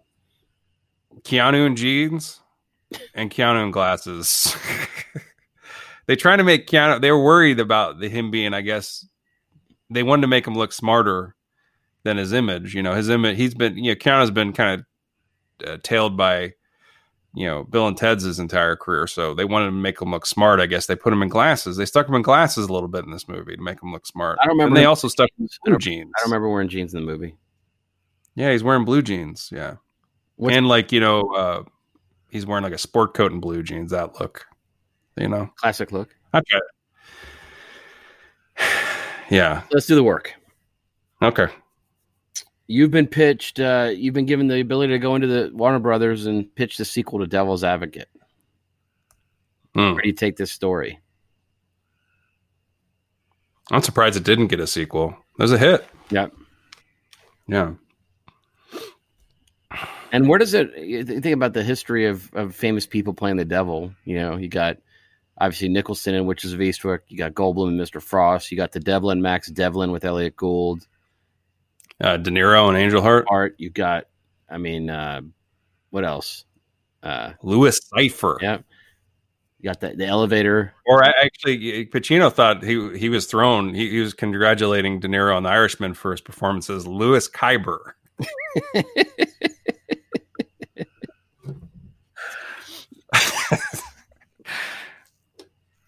Man, if you were gifted the power to make a sequel to Devil's Advocate, can you imagine? Yeah, it's pretty hot. Yeah. I mean, it's set up for a sequel, right? A little bit at the end. So, it's been a while. So this is coming out nowadays. So you can't use those same actors. Mm-hmm. And John, or you can't. They pretty much look the same, except Pacino would look a little bit older, I guess. Yeah. Oh my God, I loved you in Curb Your Enthusiasm. I think you could do it. I think it'd have to be, because obviously that was bumping up against the Millennium, and that's when you need to screw out an Antichrist. So maybe he had a backup plan. He popped one in somebody, and there's a kid that's just reaching, let's say 2019, 2020. So a 20-year-old kid now who's the Antichrist, right? Right. Little Milton guy. And maybe Grandpa Devil is, he had to cool his jets. He's opened up a small practice in like the rural part of the world, maybe like Shreveport, and he's got his 20-year-old Antichrist, and he's teaching him how to kick it, freestyle. I like it. I would do more of like a similar idea, but I'd do like the Karate Kid, but instead of Miyagi, it'd be Pacino as the devil. Yeah. So he's teaching him how to do these karate moves, but he's also basically whenever he's doing wax on, wax off, all that stuff, it's just like pretend you're punching God in the throat, something like that. Yeah, that'd be good. And then Pacino would be all conflicted because he would be teaching the Karate Kid, but he really does like the rival. What are those guys called? The Cobras? Kai. Who are those guys? Cobra Kais? Yeah. Yeah. Maybe he's also, I don't know. I'm not good with the sequel idea, man. I'm actually going a different way. I'm doing, I'm going to do the Star Wars sort of approach. Okay. Yeah. So what I'm going to have is mine's going to be called Lloyd Getty's A Devil's Advocate Story. It's a spinoff, and it follows Chris Barrow's character. And it's really cool. He's hanging outside playgrounds, and he's going to like nursery schools, and it sounds cool. Yeah, he's just slamming it all the time. Like there's like 12 or 6, all the action sequences are him slamming it. Oh yeah, it's car door. No. He doesn't interact. He's just ripping it up, completely tearing it out, and eventually he completely gets off scot-free. That's the end? No. I like what I would maybe then do. I would say at the end of the movie, I'd have everybody come back. Keanu is leaving, and then he's like, on second thought, and he goes back to the judge. Is like, never mind, I'll defend this guy. Gets Chris Bauer off, and then the movie just plays out again. What do you think? Except the only change is that he does have sex with his sister at the end. They produce Ryder Strong. Do you know what I'm saying? That's the new Antichrist. No, it's be funny. He actually Pacino's son is 20-year-old in Shreveport. It's the new age. So he's like a hacker. Mm-hmm. He's doing his damage through the dark web. So he's a cyber criminal. He's like, oh yeah, hacking into shit. Throwing things, and that's how he bumps into Chris Bauer's character, who's using the dark web for his own purposes. Mm-hmm. And they team up. It's super hot. Actually, I think that would work out, actually. The Dark Web Devil's Advocate sequel. I know. I just hope they see Dark Web a lot in it. That's fun to hear, the Dark Web, Yeah. Pirate Bay. Have you ever surfed the Dark Web, Nick? No. I'm scared of it. I just I'm keep scared about typing www.darkweb.com, and I don't. Well, you'd have to Is have that how the you get Tor to web it? browser. You have to use this web browser called Tor, Oh, okay. which allows you. I to just do don't know that. how to get No, that shit scares me. I've read a couple of books about it. It scares the daylights off me. I need to get the truth. So the dark web is like where all this criminal activity takes place. Obviously, this horrible stuff, right? Yeah, but can you still have an Amazon? Do they still have like an Amazon for the dark web, or what is it? do. How does it work? They have well, that's what the Pirate Bay was. That was that whole. Is that what it was? Red Pirate Roberts, where that was that whole thing. He created that online place, to the Amazon, for basically buying drugs or assassinations and all sorts of shit. Oh God, let's stop talking about it. Then they might target us. But I want to make sure that if we start selling the bootleg copies of or finding the bootleg copies of the Devil's Advocate uncensored, we gotta go there. Yeah, we gotta surf the dark web, right? Yeah. You read about it, huh? I read 2 books about the dark damned web, and it scared you. Yeah, we need to do Unfriended Dark Web at some point, right? On the show. Is that a name of a movie? That might have to happen in the early hundreds. I know there's a movie called Unfriended, and there's a sequel. Is this called Dark Web? Yeah. Oh God, no, I don't know about this very much. What was the book you read about it? I read it was what's it called? It's about the Dread Pirate Roberts. It's about the Silk Road and that whole thing. What the hell is it called? There's an American. It's like not American Gangster. It was like a name like that. It was something like that, and it was a great book. That guy, because ultimately he gets. I mean, he gets caught. Obviously, he goes to jail. But American Kingpin, I think it's called. And he, it's just about his whole thing. This guy was like a hacker, and he did all this stuff, and it just got out of hand. And then the government got involved, and there's a sting operation. It's actually very cinematic, and I think they've covered it on. I mean, it's been covered on a bunch of podcasts, but I think there's a movie version being put together at some point. Anyhow, so you're at the tattoo parlor, and you got to get another Devil's Advocate tattoo. No, you mean another Devil's Own too? Devil's Advocate tattoo. By the way, man, if I did a sequel about, and he's a cyber criminal, it'd be called the Devil's Own. That's what it'd be called. What would my tattoo be? I'm trying to think. I mean, it would be a dream come true to ink Craig T. Nelson on my flesh. Do you know what I'm saying? Is he circumcised? I don't know if I want his visage from this movie, though. Yeah. There's so many other movies that he's iconic in. I would. It's my chance, though. I'm going to put him on my shoulder. Could you? Is he going to be in the pose where he's demonstrating how his knee was on the carpet and his hand was on the carpet at the same time? I mean, of course. You mean the one the amazing memorable image of him from this film they always show? Yeah.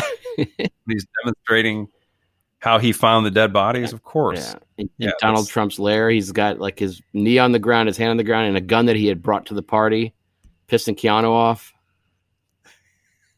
Yeah. Oh yeah, because Keanu doesn't. Why do you have? He says, "I'm protecting myself." He's like, yeah. He makes him. Doesn't he make him give him the gun? Yeah. He lectures him. This is a deal breaker. I think that's what Keanu shoots himself. I'll be damned. Craig. That's right. I think you're right. I think we're onto something.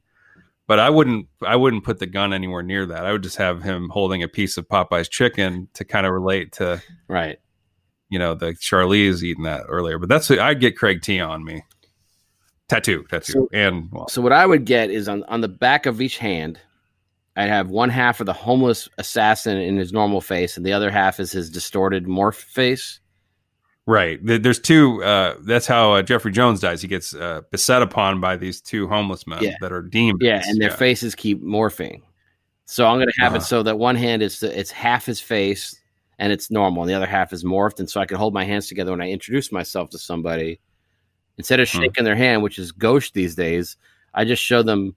I just go out and I go like this. I put my hands up to them, and they say, "Oh, it's nice to meet you. Those are the homeless murderers from Devil's Advocate." And then I correct them. I said, "No, it's two faces of the same murderer." And then we become best friends.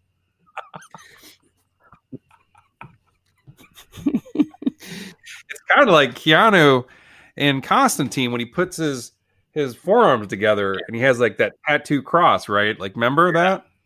it's kind of the same idea if you think about it, which I think is a nice layer, Nick, of what you've done here. Yeah. You know, in the real world, I would love to get it. One hand would have Keanu and the other hand would have you.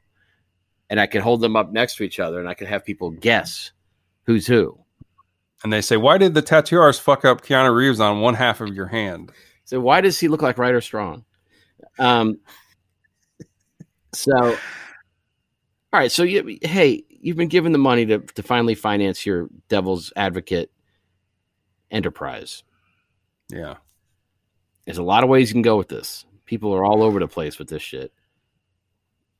I know. Yeah. It's something that based on the movie that something you can, what, have you ever any thoughts on this? Oh man.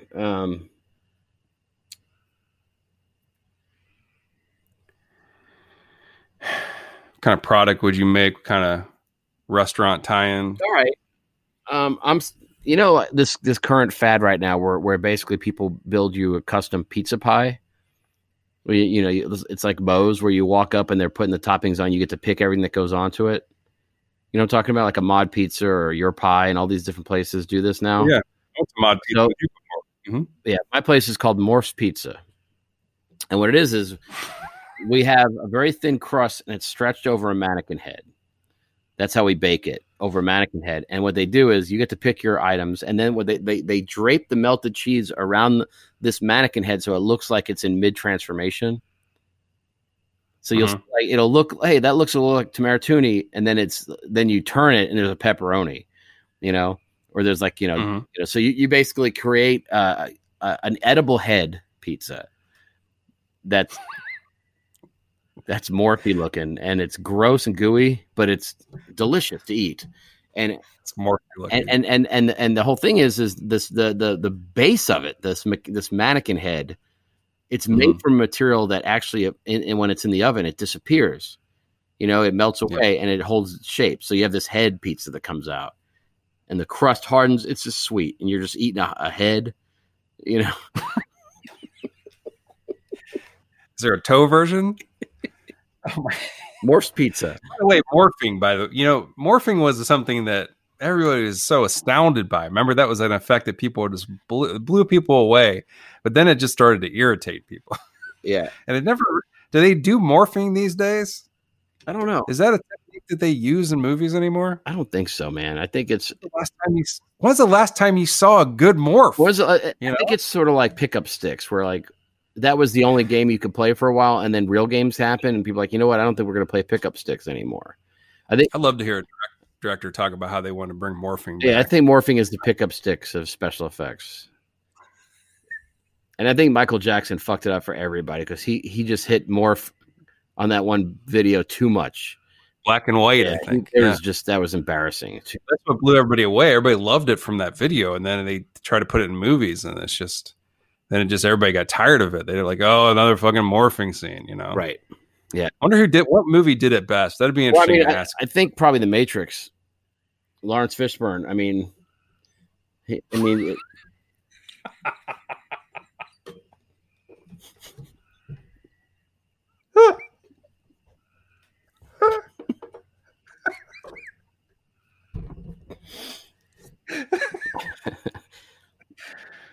I was going to say we could ask our very limited audience what their favorite morphing scene was, and maybe our podcast will then catch on. Everybody will be like, what podcast asking that question? Yeah. Be like viral marketing. My product would be, because I was reading the trivia for this, IMDb trivia, and there's a couple of weird entries, Nick. I don't know if you saw it. I did. But they said that Charlize naked for about 20% of her screen time in this. And Connie Nielsen is naked for about 30% of her screen time. Right. And I've been embarrassed before at parties where I remember I said I was at a party talking about Basic Instinct, and I said something like, Sharon Stone's basically naked the entire movie. And somebody corrected me and said, actually, she's naked 27.9% of her screen time in that movie. It's less than you think. Right. You had to leave the party ashamed. Yeah. I didn't get it right. Right.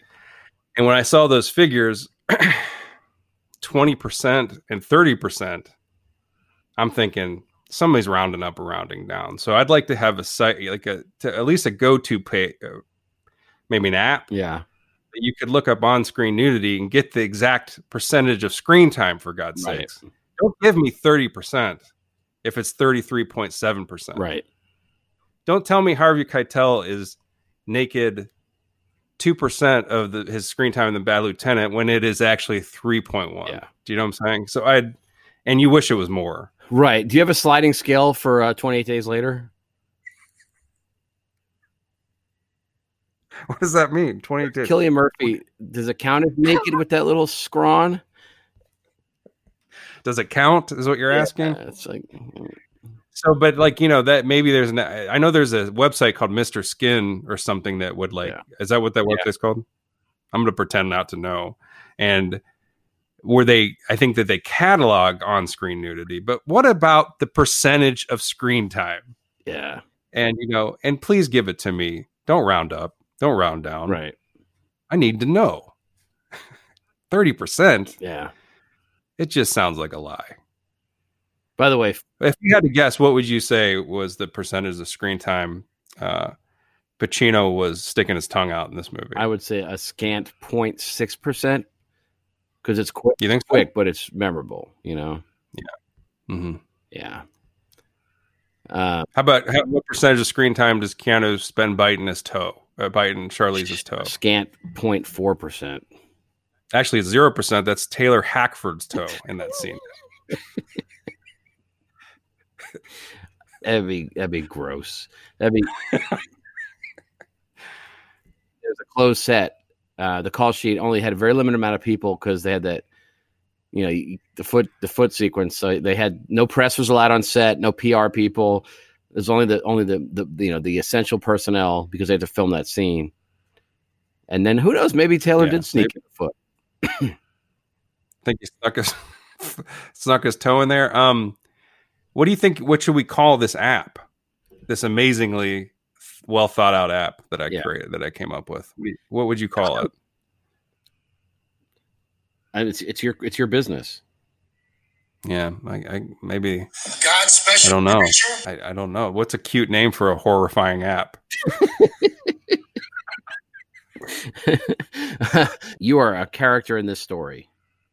What shape does the performance take? It seems this movie has a lot of characters in it, but it seems very focused on three, obviously. You know, so where do you fit in? Where can you make your mark? So, you know, he talks about having fathered a lot of children over the years in the movie. Mm-hmm. And Keanu was the one that kind of, you know, all the dots got connected, and he personified. But he had other kids that were roaming around the city that were in the contention for that coveted Antichrist spot, and I'm one of those guys. And I wear a body glove the entire time, wherever. That's my outfit. So I'm like in that complete body glove, walking. I even carry a surfboard through Manhattan for some strange reason. And I got bleached. You know, I got a bleached blonde hair, and I'm I've got like one of those. What are they, like that shark tooth necklace? You know, I'm looking like the fucking beach come alive, right? I'm like the sweetest thing. Mm-hmm. And I'm walking around, strutting around fucking Manhattan with my body glove. And I'm wearing those little shoes with the 5 toes, you know, those little 5-toed, where you stick your toes in each toe shoes. Yeah, I'm wearing those in Manhattan, walking around, strutting around like a cock. You know, like strutting around like I'm the best thing. I'm riding the subway, strutting around with those shoes. Are you Satan's second favorite son then? I'm not, no. Or is he? No. Going to the subway, I'm giving people the side eye. Yeah, totally. Mm. Yeah, because... Yeah, I mean, it takes devil-sized dick stones to walk around in a body glove, you know, with those footies on. So I'm that guy. I'm like in the margins, walking around, just strutting like a peacock. You know, not a care in the world. You know. Yeah, and a body glove. Yeah, wearing a fluorescent body glove like Corey Glover from Living Color. I'm just strutting around. I got dreads. I got pube dreads. I'm insane. And you're not his second choice. Not in the top like 100 or so, but to my defense, they also gave me they dug deep. My name is Dante Alighieri. That's my name, so it's kind of cool. Well, Pacino has this line. He's recounting, I think, to Charlize at one point. Somebody, I think maybe Keanu actually, about this woman that he had just had sex with, and she's leaving the bed, and she's looking back at him like, how did that just happen? How did I get? I love that scene. I think he's talking about Keanu's mom. I think that's what in that scene. I think he's recounting that story, and I think he's talking about Keanu's mom. He's like, "Yep, just little old me." He says, "Little old me that just gave her like on a scale of 1 to 10." Or no, it's later on. He talks about a scale of 1 to 10 with Charlize, but yeah. He's giving himself props for how well he did in the sack. Yeah. Does any of that pass down to the body Glover shape of Dante? Virgin.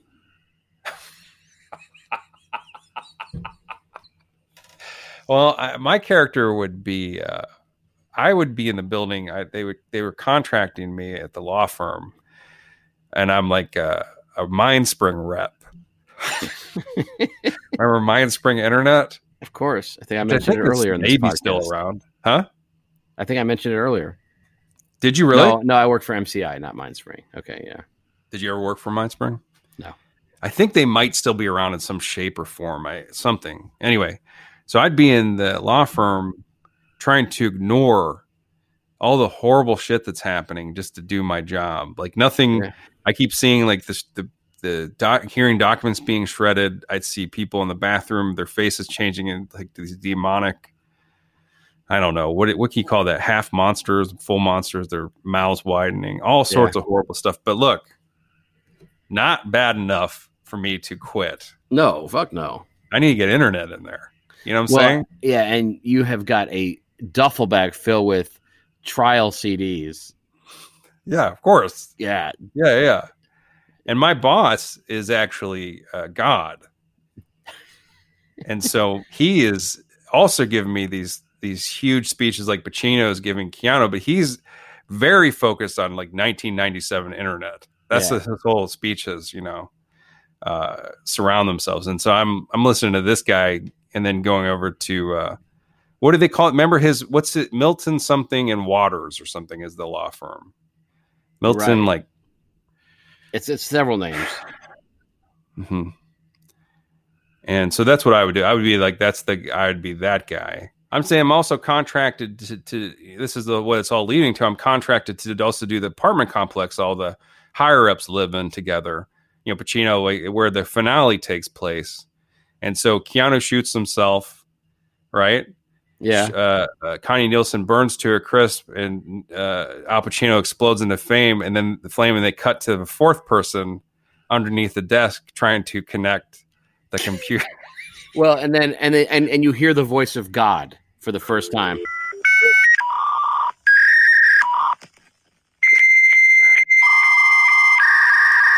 And I'm shouting as Pacino's blowing fire into a fiery rage. You hear my voice go, "What's your password again? What's your password?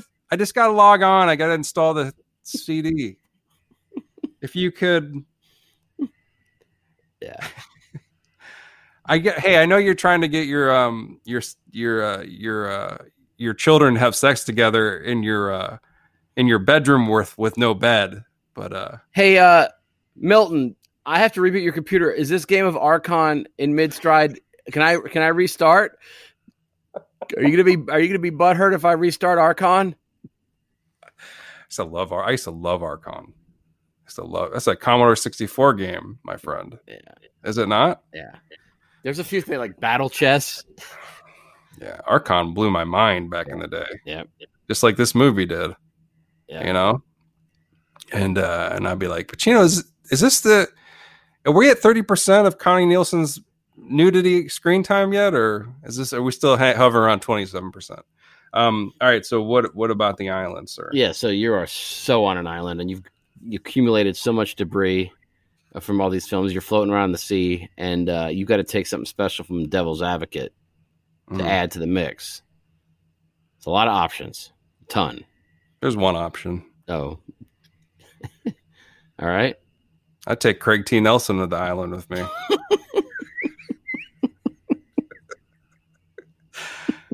I don't care. He's a complete asshole. He's a jerk in this. He's awful, awful person. Right. I don't care.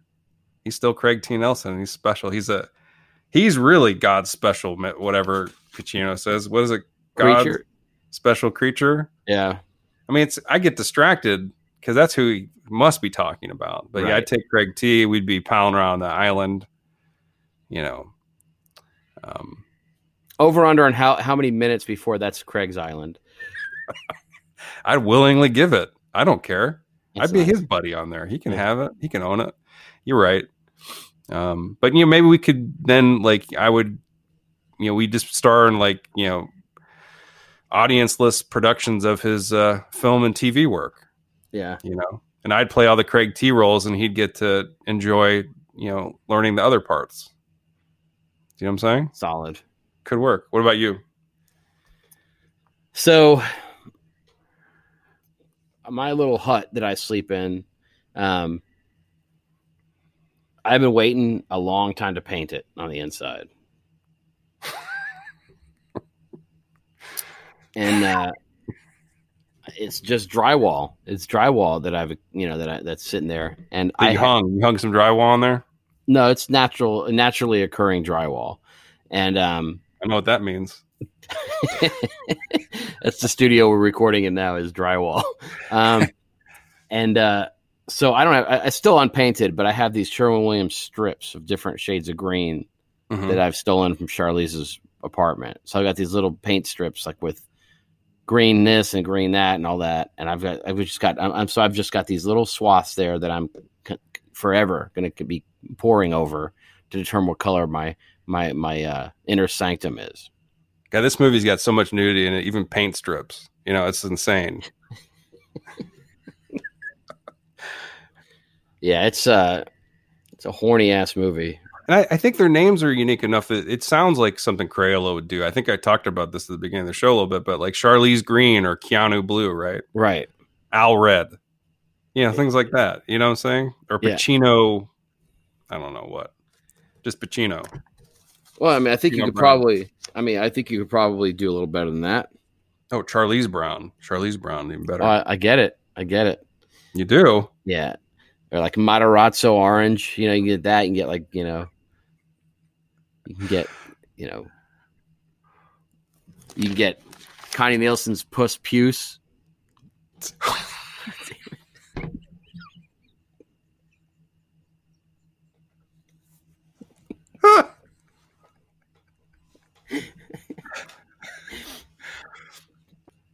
the final fig leaf, Nick. What is? As Pacino says in the film. It's the final fig leaf. I don't remember that. It's one of the many crazy things he says. Remember, he has a whole line about God. He wants you to look, but you can't touch. He wants you to touch, suck, but can't swallow, or whatever. Something like that. You can taste, but you can't eat. Something like that. Like he has a whole rip on God. And I want to zoom in. Yeah. I went to Milton High School. Did you really? Yeah. So it's kind of a nice little dovetail. I went to Central. Okay. You know what our mascot was? Rick Derringer. The Maroons. That's fucked up. Yeah. What was your mascot? Do you remember? Eagles. That makes sense. Yeah. So should have been the Snakes. It was fucked up going out there. I was the mascot one year. Did you guys have a costume? Yeah, I had this really awkward Joe Walsh costume I'd go out in. The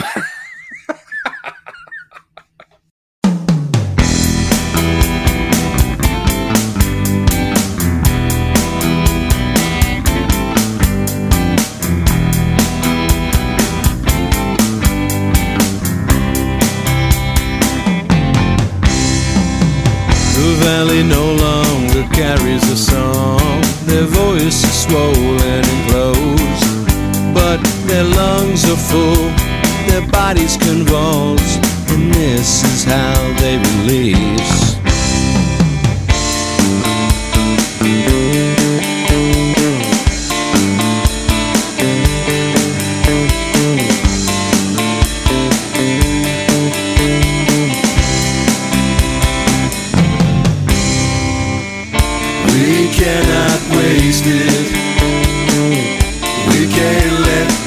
echoes die. Sentimental, elemental rise.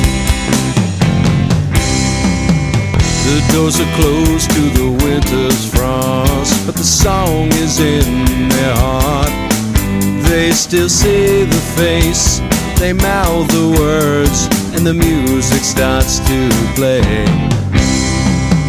From deep inside, the mountains shake, the fires begin to burn, and their lungs are full, their bodies convulse, and they begin to sing. We cannot waste it, we can't let the echoes die. Sentimental, elemental rise.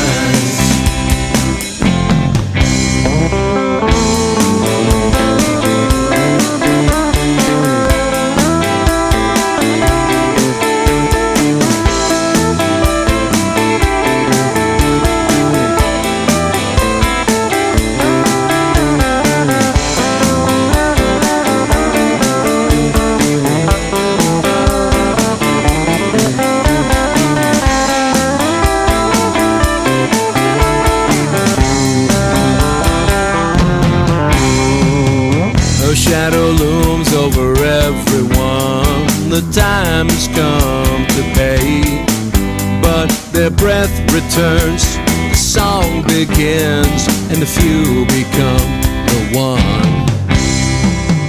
The walking plague roams the valley, and the cities become ruins.